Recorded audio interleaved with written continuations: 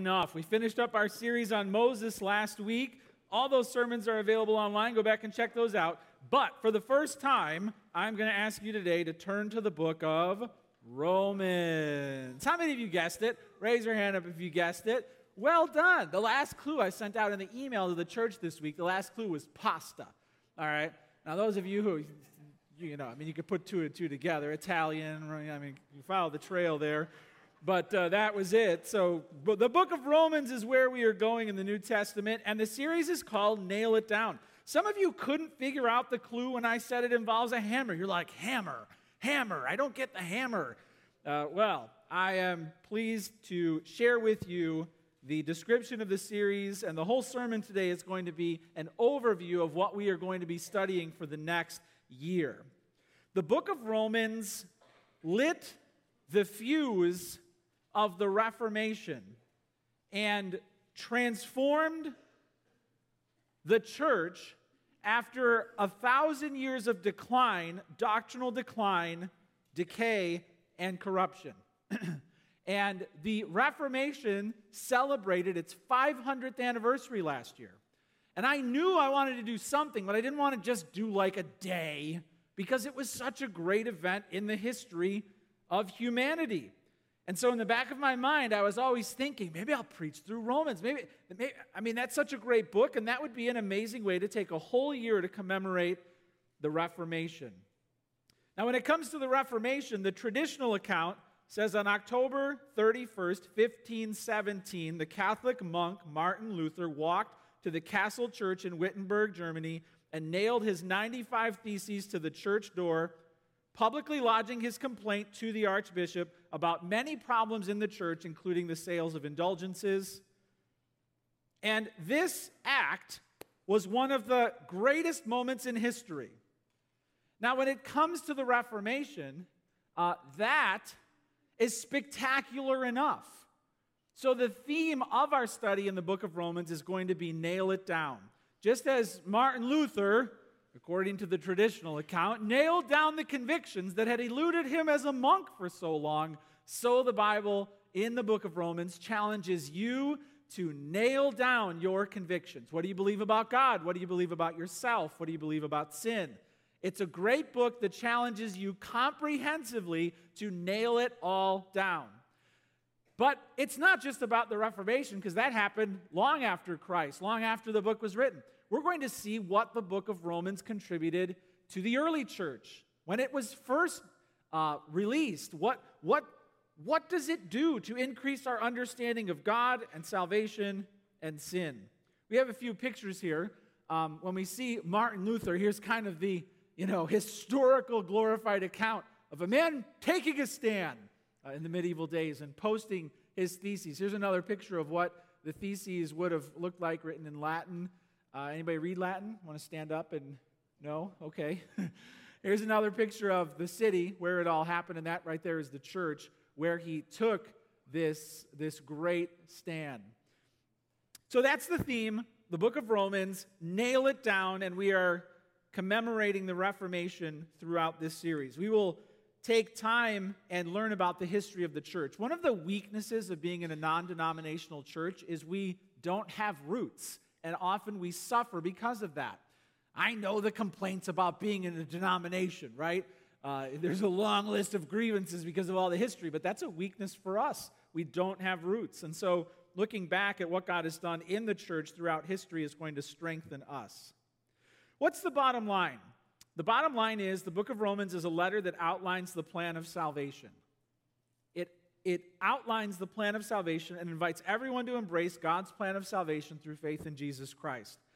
Job asked the question long ago in his book, chapter 9, verse 2. He said, "Truly I know what it is, that it is so, but how can a man be in the right before God?" And that question lingered.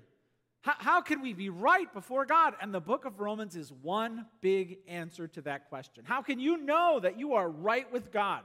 And I don't just mean guess, I mean know that you are right with God. That's what the whole year is going to be about. Let's pray, and then we'll begin our journey into the book of Romans. Let's pray. Father in heaven, thank you for this book. Thank you that you gave us such a encyclopedia of understanding. Lord, we learn so much from the other books in the New Testament, but this truly is the comprehensive understanding of salvation, the history of salvation, your interactions with man, our dealings with you. So, Lord, I pray that this book would be a tremendous blessing to everyone in the room. And I pray that you would both teach us new and great things about you and, Lord, how you have loved us, and also teach us things about ourselves that we maybe haven't seen yet. And I pray that there would be lives transformed as your word is preached. And we ask this in the name of Jesus Christ, our Savior. Amen. Amen. All right, the book of Romans, chapter 1, verse 1. Here's what it says. Paul, a servant of Christ Jesus, called to be an apostle, set apart for the gospel of God, which he promised beforehand through his prophets in the Holy Scriptures, concerning his Son, who is descended from David according to the flesh, and was declared to be the Son of God in power, according to the Spirit of holiness, by his resurrection from the dead. Jesus Christ our Lord, through whom we have received grace and apostleship to bring about the obedience of the faith for the sake of his name, among the nations, including you who are called to belong to Jesus Christ. To all those in Rome who are loved by God and called to be saints, grace to you and peace from God our Father and the Lord Jesus Christ. We're going to ask several questions today to get our bearings and to figure out what this book is all about. But the first question, you can jot this down. What is the message? What is the message of the book of Romans? Paul begins by saying that he is a servant of Christ, set apart as an apostle for the gospel of God. The gospel of God. So the message is the gospel of God. That means that it's from God. It's not invented by man, and it's handed down from heaven. So whenever you get a message, you have to ask, where did you get that from, and what's the authority of the person who gave it to you? This is the gospel of God handed to us by an apostle authorized to speak on God's behalf. Now, you may not believe this even if I tell you it, but I got a message from President Trump this week on my phone.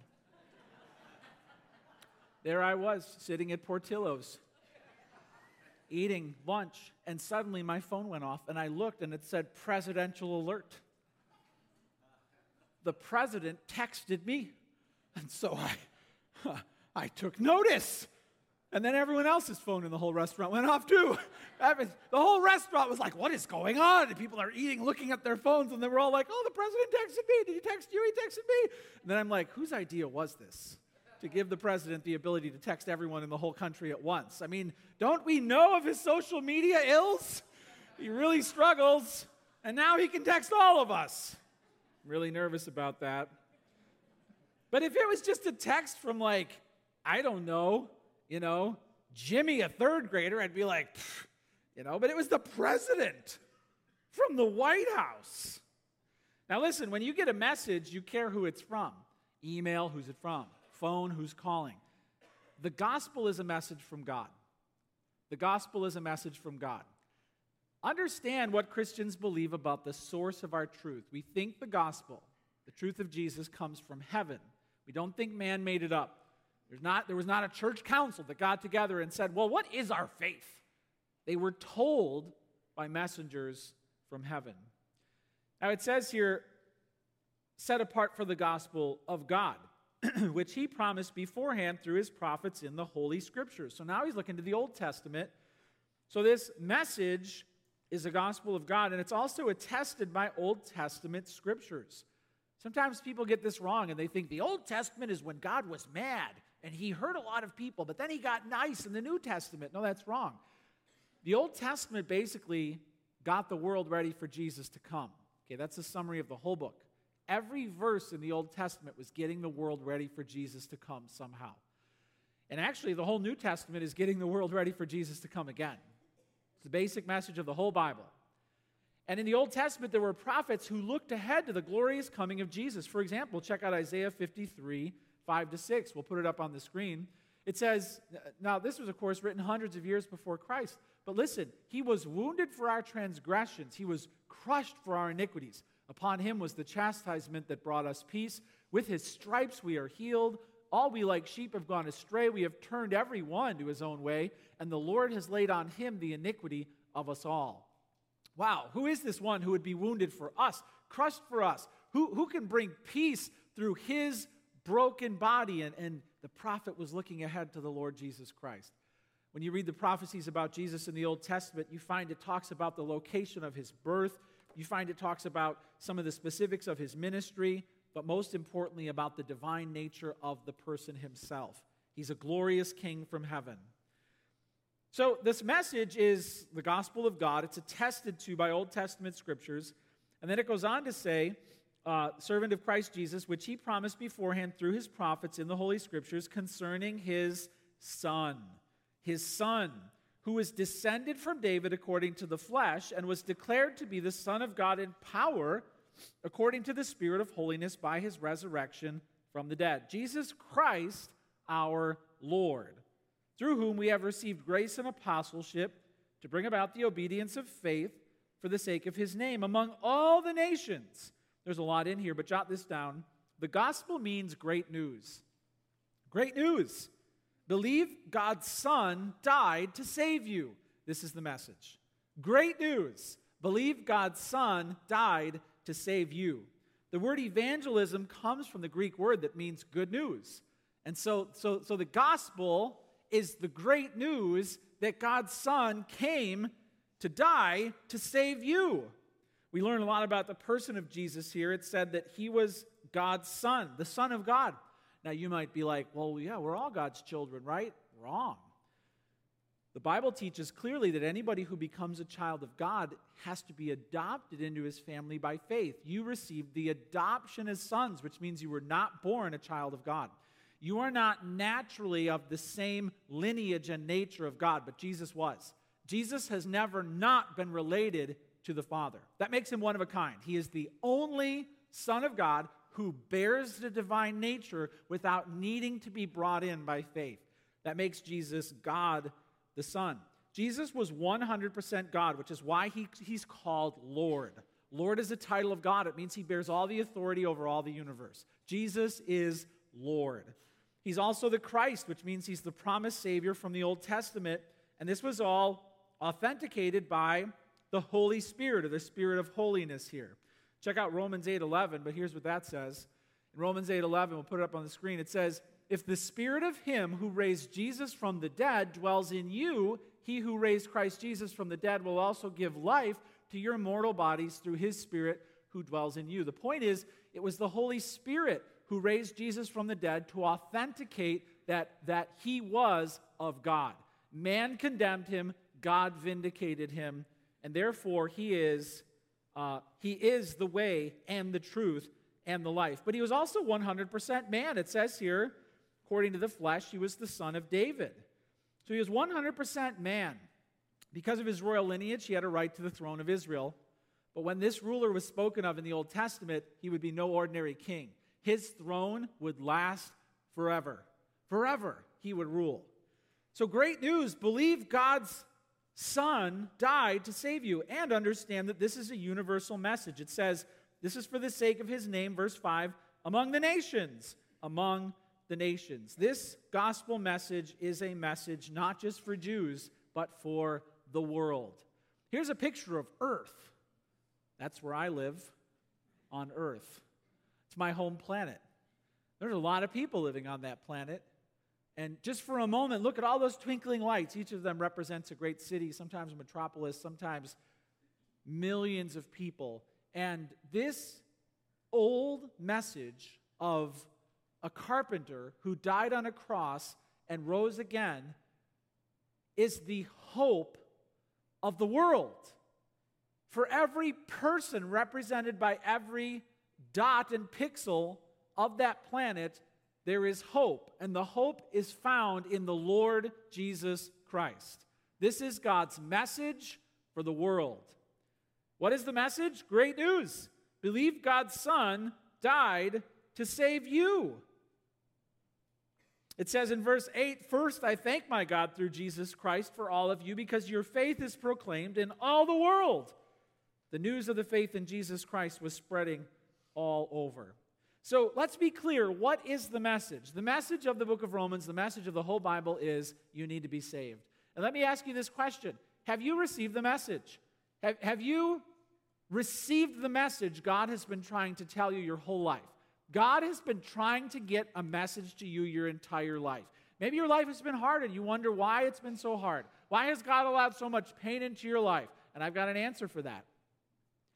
All the pain in your life is God's way of saying one thing to you. You need my son. That's why it happened. That's why it happened. To show you your need. You need my son. Well, God and I have always been good. I've always known God. No, that's not true. Maybe you've known people who have always known God, but there has to come a point in your life where you learn who God is and you reach out and you receive the free gift of eternal life through Jesus Christ. Have you done that? Are you a saved person? Have you received the message by faith that Jesus Christ came into the world to save sinners? If you think you're a pretty good person, that means you haven't received the news from heaven that you need a Savior. See, because religious people don't go to heaven. Okay? Saved people go to heaven. So are you a saved person? Great news. Believe God's Son died to save you. And why would you put that off another day? Receive Jesus as Lord and Savior today, and your life will be transformed. Now that's number one. What is the message? Number two, you can jot this down. Who is the author? You want to know who's speaking to you, right? Who is the author? Well, it says in the first word, Paul. There's no mystery here, right? Paul. Who is the author? Paul is the author, and we know that he wrote the book of Romans in AD 57. And so this was maybe 25 plus or minus years after Christ died. And the Apostle Paul wrote from Corinth, the city of Corinth, on his third missionary journey. Here's a map that shows the Apostle Paul's third missionary journey. He went out one time, he went out twice. Do we have that map with the missionary journey? We might be missing that one. Well, the Apostle Paul went out to visit all of these cities on his missionary journey to show the gospel to the world. And while he was in Corinth, he sat down and he wrote this letter to the church in Rome. He hadn't been there yet. He was planning to take a benevolence offering to Jerusalem from the Gentile churches. Then he hoped to visit Rome and continue on to the western border of the empire, which would be Spain. That was his plan. He didn't know at this point, but when he got to Jerusalem, he'd be arrested. He would eventually end up in Rome, but as a prisoner. But this is what he's telling them. Now, he wrote this book in Corinth, and then somebody brought it to Rome for him. So this letter made a 600-mile trip, right? They didn't have online, so somebody had to carry it, to the city. So this book would originally make a 600-mile trip. And what do we know about this author, Paul? Well, he calls himself a servant. The word in the Greek is slave of Christ Jesus. Paul, a slave of Christ Jesus. Now think of all the things he could have said about himself. He could have flashed his credentials and said, I'm a citizen of Rome. I grew up in Tarsus, which is one of the 3 most respected cities as being a center of learning. He could have said, I was trained in Jewish Bible college under the most renowned teacher of the day. But he didn't. He said, Paul, a slave of Christ Jesus.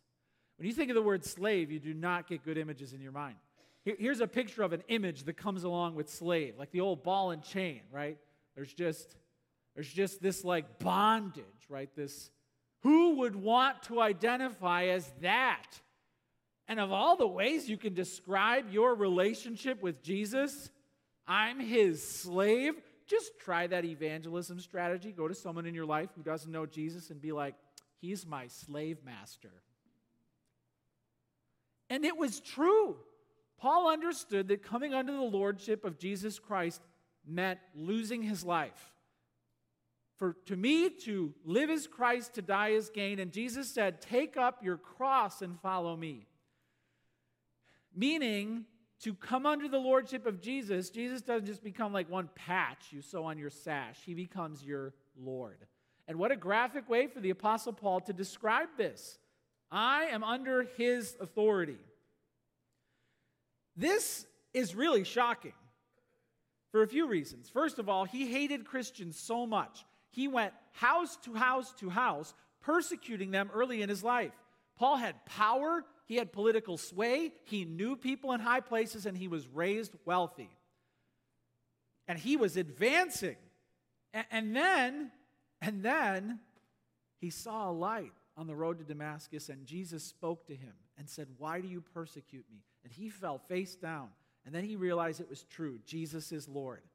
He got baptized, and he immediately started proclaiming that Jesus is the Lord. Like that, flip around.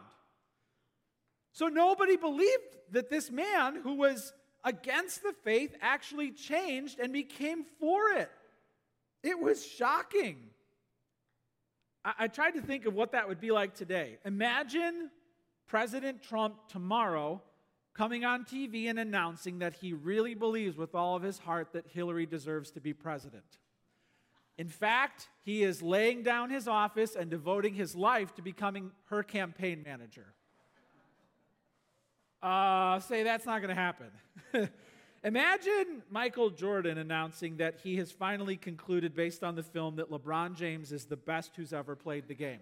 Therefore, he is going to be removing all of his statues, and he is going to begin becoming LeBron James's promotional director and his public relations manager, and he's going to go around erecting monuments to LeBron James for the rest of his life. Say that's not going to happen. That's not going to happen. Imagine Bill Gates announcing that he's finally willing to concede that the Mac is better than the PC, and he's shutting down Microsoft, and he's going to work for Apple. Am I right? These things never happen. The Apostle Paul, who is going door to door, hauling Christians off to jail, is now the one writing most of the New Testament. It boggles the mind. It's shocking. Paul, admitting that this carpenter was the Messiah, was unbelievable. Jot this down. Who's the author? An enemy of the gospel now invites us to embrace Christ. An enemy of the gospel now invites us to embrace Christ.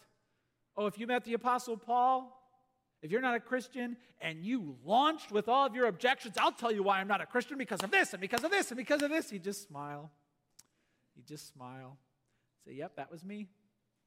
That was me. I threw a bunch of them in prison in my rage, but then I saw the light. An enemy of the gospel now invites us to embrace Christ. Now, he calls himself an apostle. An apostle, the word means sent, the sent one. It's listed as a spiritual gift, so a few things to be said about that. There are lowercase a apostles that were just sent out. Today, a missionary, a church planter would be an apostle, one who is sent out with the gospel. But then some spiritual gifts had an office attached to them. The apostle, there were some capital A apostles who had the office. The same is true with deacons. There are a lot of deacons. The word just means servant. But some have the office, like capital D, have the office of deacon in the church, and there's a difference. Some pastors and elders in the church have the title, right? So like all of our pastors are elder qualified, but they don't have the office in the church of serving on the elder board. So Paul was a capital A apostle. He was commissioned by Christ himself. These are the requirements. He was an eyewitness of the resurrection, commissioned by Jesus himself. Therefore, he had the authority to speak for God in a special way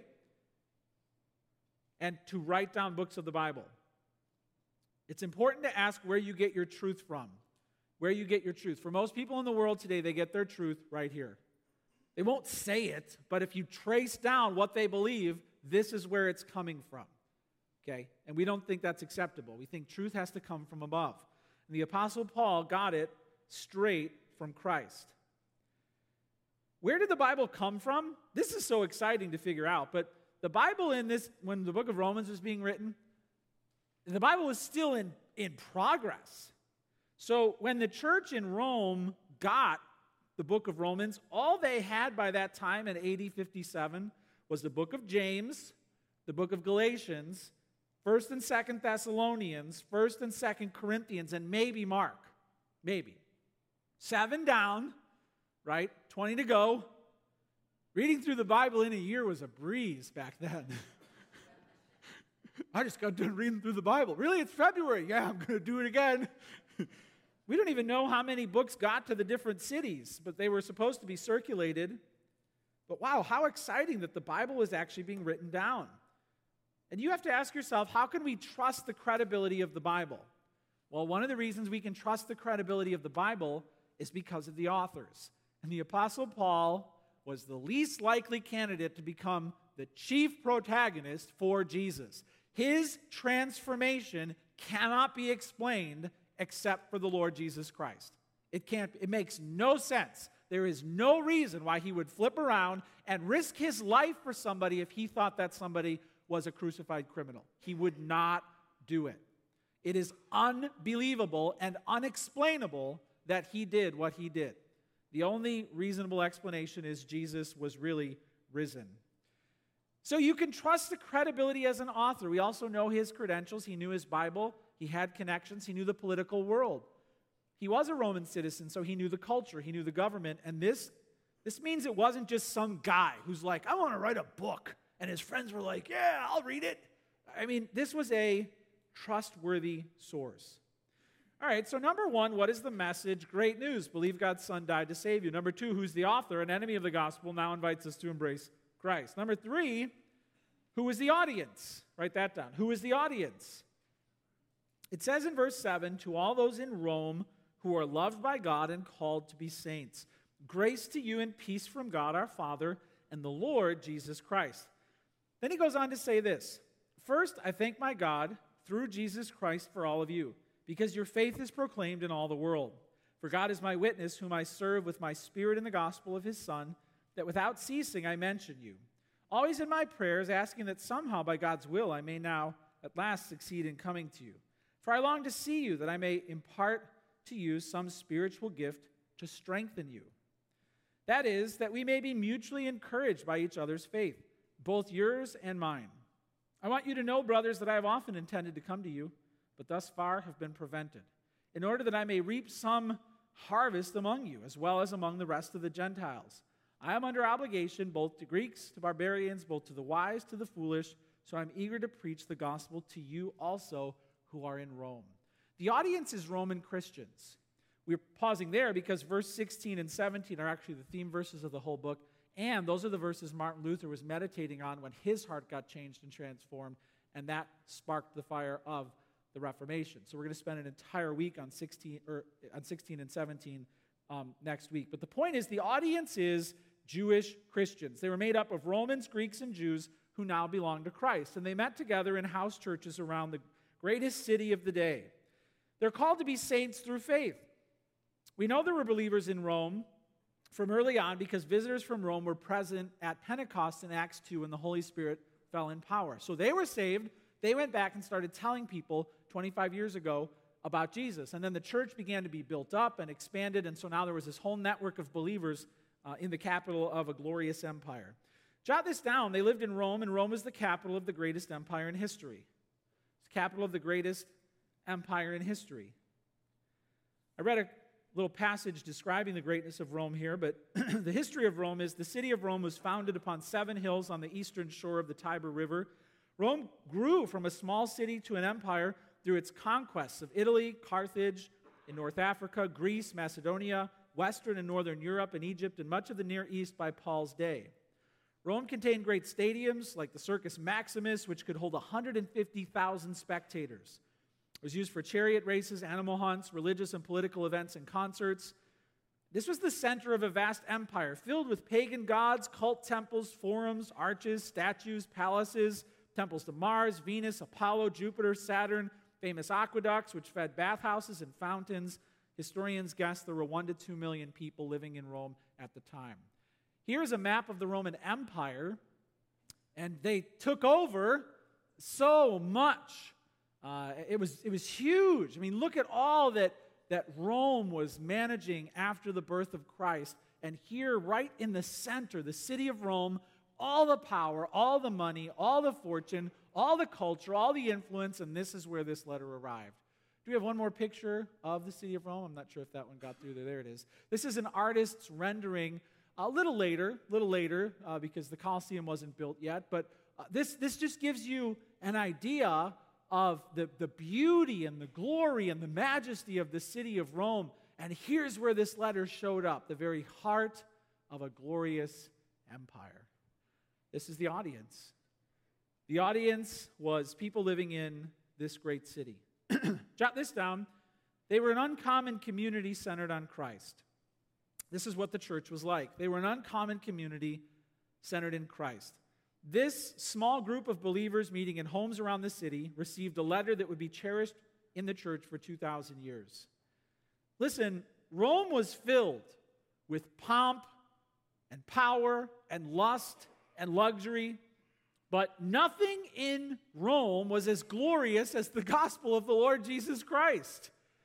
Christ brought more power and prestige to Rome through these little band of outcast Christians than any emperor ever could.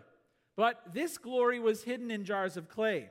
Ordinary people going about their day as carpenters, fishermen, servants, messengers, silversmiths, goldsmiths, merchants, tanners, doctors, innkeepers, weavers, soldiers, jailers, tent makers. Jesus hid his eternal glory in the hearts of ordinary people. And the kingdom of Rome would fall, and the kingdom of Christ still stands. There's nothing in Rome like the gospel of Jesus Christ, but they missed it. This group of Christians models for us how a church can build loving community. They had huge racial and cultural and language barriers, big economic barriers as they met. So how can our church confront the barriers that divide people today? How can our church overcome the obstacles that exist between people from different classes, different races, different backgrounds? In addition, this church faced persecution. Roman officials saw Christians as disturbers of the peace. And there were a few times in Paul's day when Jews were expelled from Rome altogether. All of you out. So there was great persecution. And this church is going to model for us how we can endure persecution together. They were eventually allowed back in.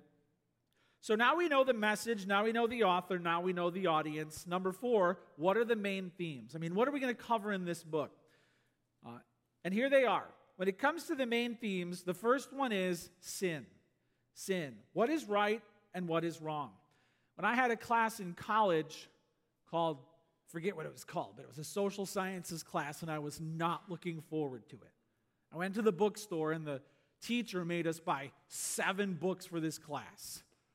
And I was walking out of the bookstore, like mumbling under my breath at this teacher. His wife taught at the same school, and she said, "Don't take his class, he's crazy." Yeah, she said that, but I took it.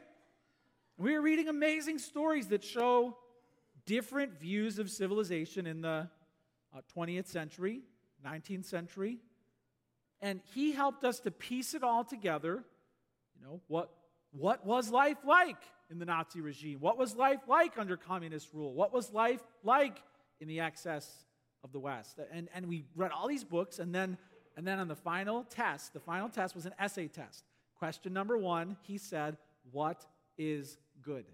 Question number 2, what is evil? Essay. I got an A. He never gives A's. I was so proud of myself because this class I didn't even want to take formed my heart and my mind and showed me the development of the world, and I had an understanding of what good and what evil was, which I don't feel like I had at the beginning of that class. I was a new Christian. God was forming my heart through this class. I love the book of Romans because it's going to do essentially what that stack of books did for me. What is right and what is wrong? Our world can't define these things. You know that, right? They won't give you a clear answer on what is right and what is wrong. They can't. Paul basically begins Romans by talking about sin for the first several chapters. He surveys the damage sin has done. Like a homeowner walking into a house after vacation, finding their home ransacked by thieves, so Paul moves from room to room, nation to nation, heart to heart, showing what sin has ruined, showing what sin has stolen.